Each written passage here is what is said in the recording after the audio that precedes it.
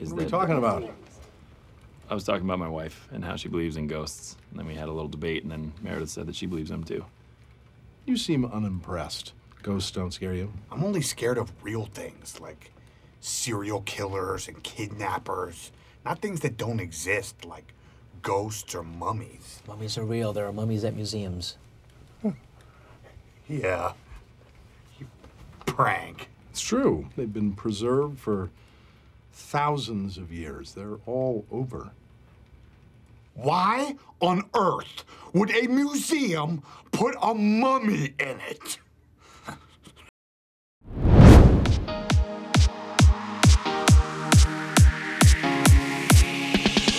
You are listening to Bringing Grace to the Nations podcast, where we talk about your theological questions. BGN Podcast is produced every Saturday for your enjoyment. Get more information on our website, grace-nation.com.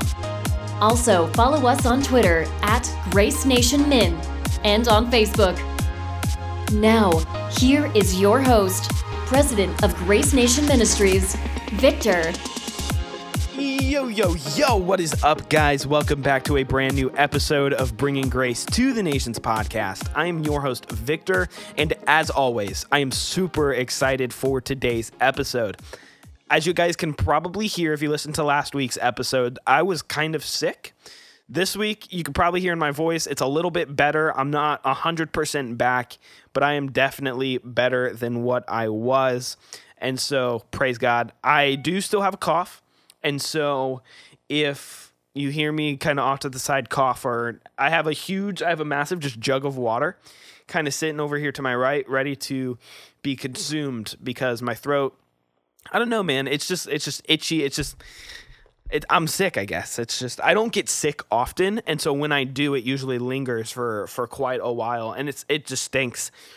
But I'll get through it, carry my cross. I do that, the basics. So guys, today's episode, as you guys probably heard from the introduction, we're going to be talking about Halloween, but more specifically pagan holidays.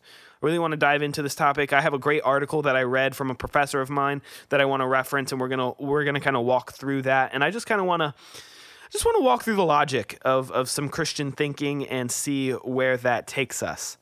Also, as some of you guys may know, we have a merch store. Like we dropped a clothing line, so you guys definitely want to check that out. All through the month of November and December, I will be doing a discount kind of like holiday giveaway. So use the code FAMILY10 when you are checking out to be able to get 10% off of your order. And it's basically free shipping. So I'm super excited to be able to offer that to you guys. I want to do like bigger discounts, but the prices are already so low that a larger discount would actually make me go bankrupt. So I'm super excited to be able to give this to you guys. Please check it out. Like the hoodies, I got mine in, the shirts, the hats. They're all super nice. The hats are actually really nice.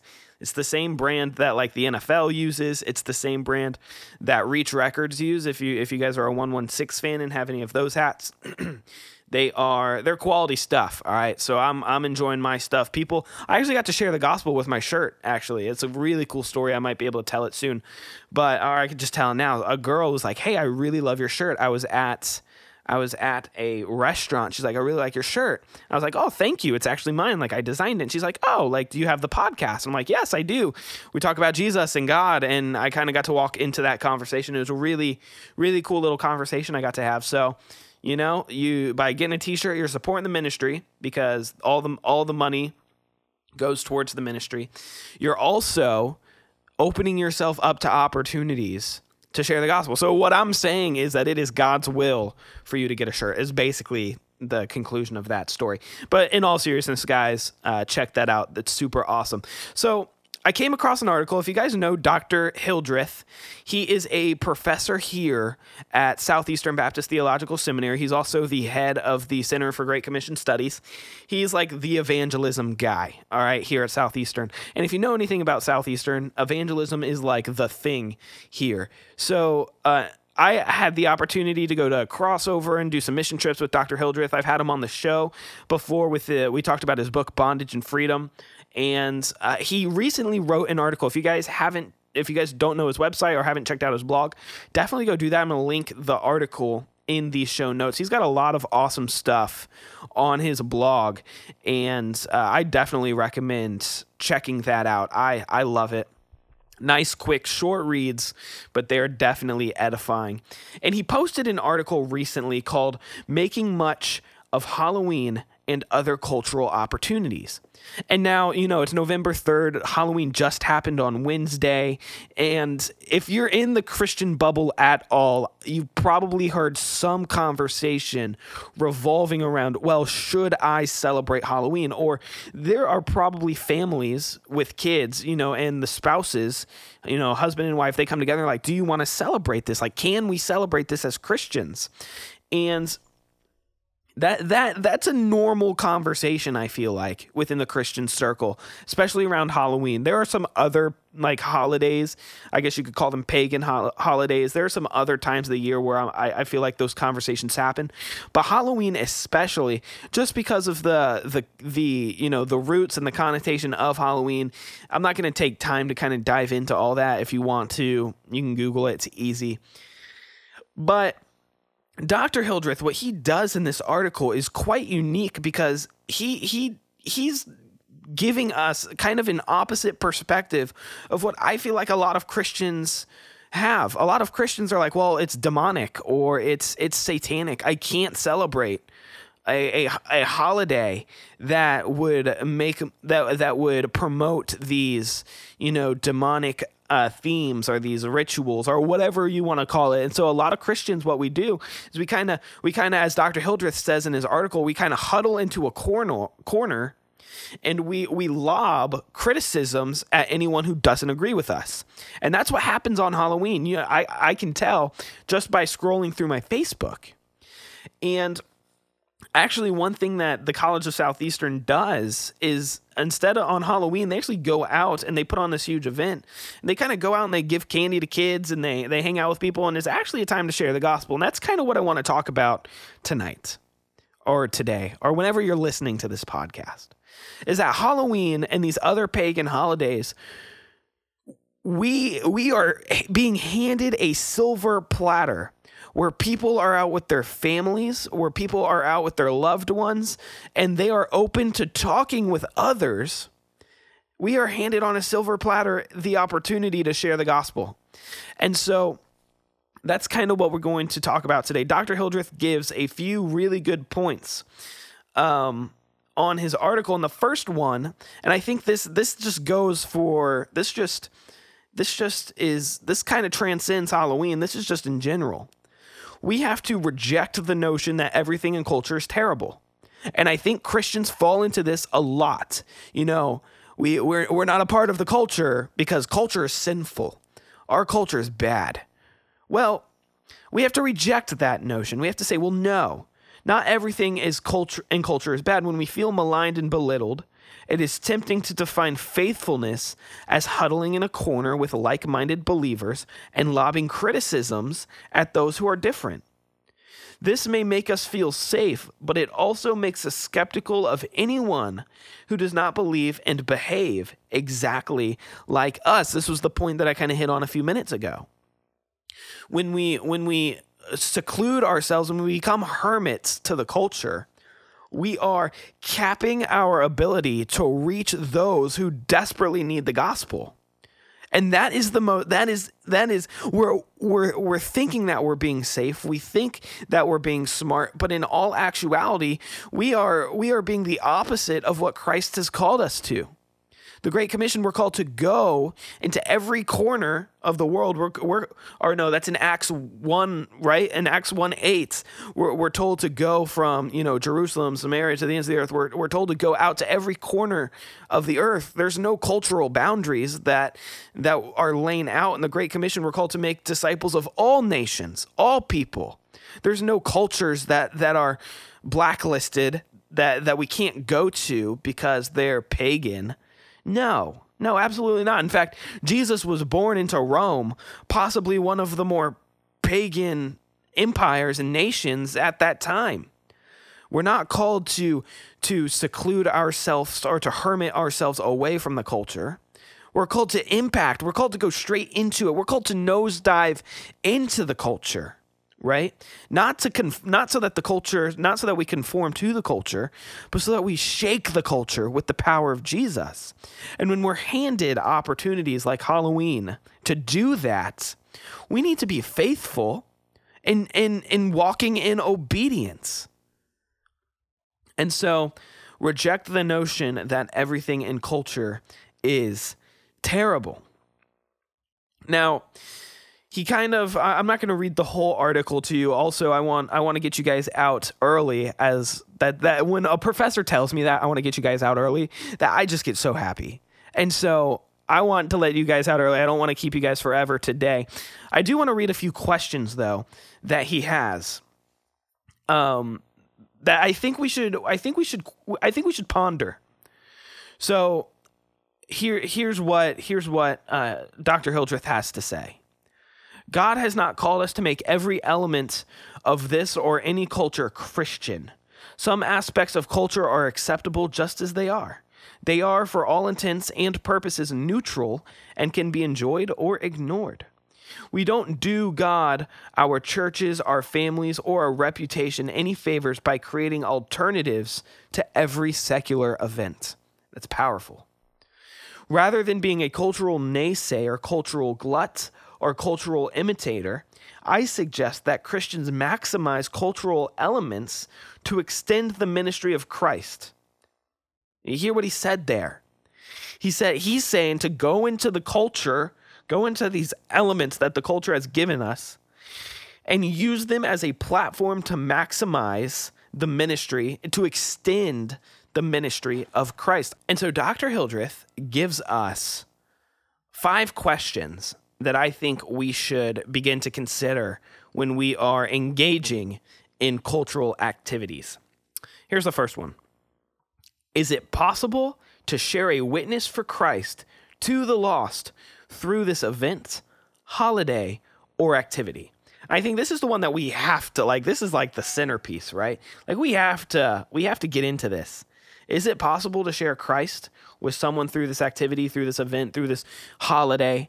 And Halloween, I'm going to say the answer is yes.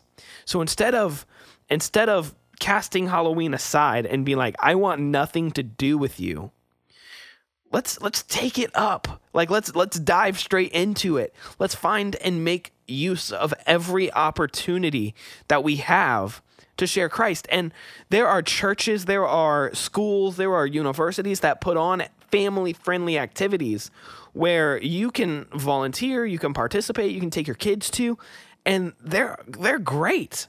You'll be able to engage in conversations with other families. You're going to meet people that you haven't met before, and guess what? You're going to be handed on a silver platter opportunities to share the gospel. Don't resist these opportunities that God has given us. Jump straight into them. All right.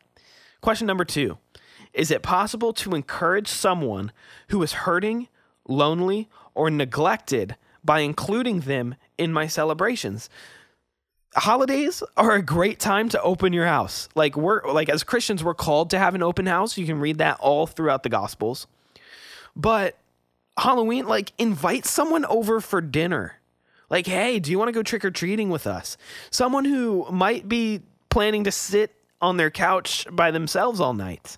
Or someone who might not have that many friends. If you're a group of teenagers, if you're a group of high school guys, or you're a group of college guys, invite people to come with you, right? Invite people to celebrate with you. And guess what? Through celebrating, through enjoying each other's company, guess what? You're handed on a silver platter. Opportunities to share the gospel. So that's the second question. Third question is it possible to equip less mature believers through these activities? This is another great question. Maybe with your youth group or your college ministry, there are new believers. Awesome. Invite them to come with you.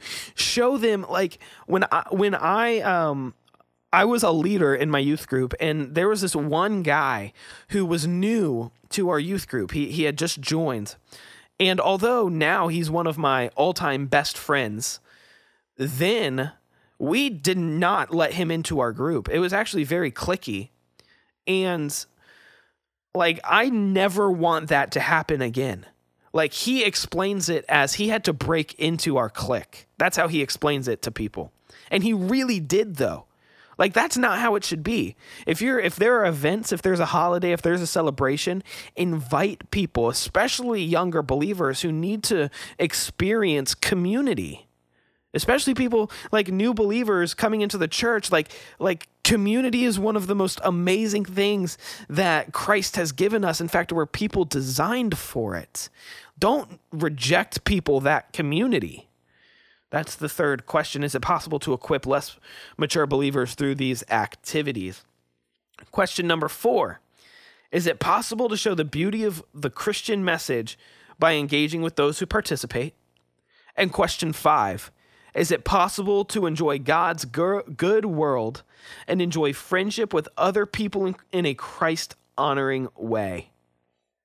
Guys, that's powerful. That's really powerful. God has given us what we call Christian liberties, okay? These Christian liberties glorify God. Okay, so I'm going to use an example of I'm going to use money, for example. God has given you money, and yes, it is his money, and yes, he should be sovereign over it. He should control it. You should have all your money, like, available for God to use and however he sees fit, okay? But spending money on something that you enjoy, like taking your kids to Disney, glorifies God because you are finding satisfaction in what God has given you, and so therefore you're finding satisfaction in God. It glorifies him. Now, when it becomes idolatrous and you find your ultimate satisfaction in money, and money starts to become an idol and money starts to become your God, well, then you're walking in sin. This is why he clarifies in a Christ-honoring way. So is it possible to enjoy God's good world and enjoy friendship with other people in Christ in a Christ-honoring way? I'm going to say at Halloween, yes. You get to go door to door. It's probably the only time of the year that people feel comfortable going door to door. Like, Christians don't even do it. So you get to go door to door. You get to meet people. You might get to talk to your neighbors that you never talk to. Convicting. You might get to have conversations with people that you would never have conversations with before. You can enjoy God's good world through Halloween. And guys, we're forgetting the most important part. We get candy. Like, of course it's going to glorify God. We get candy. Our calendar and the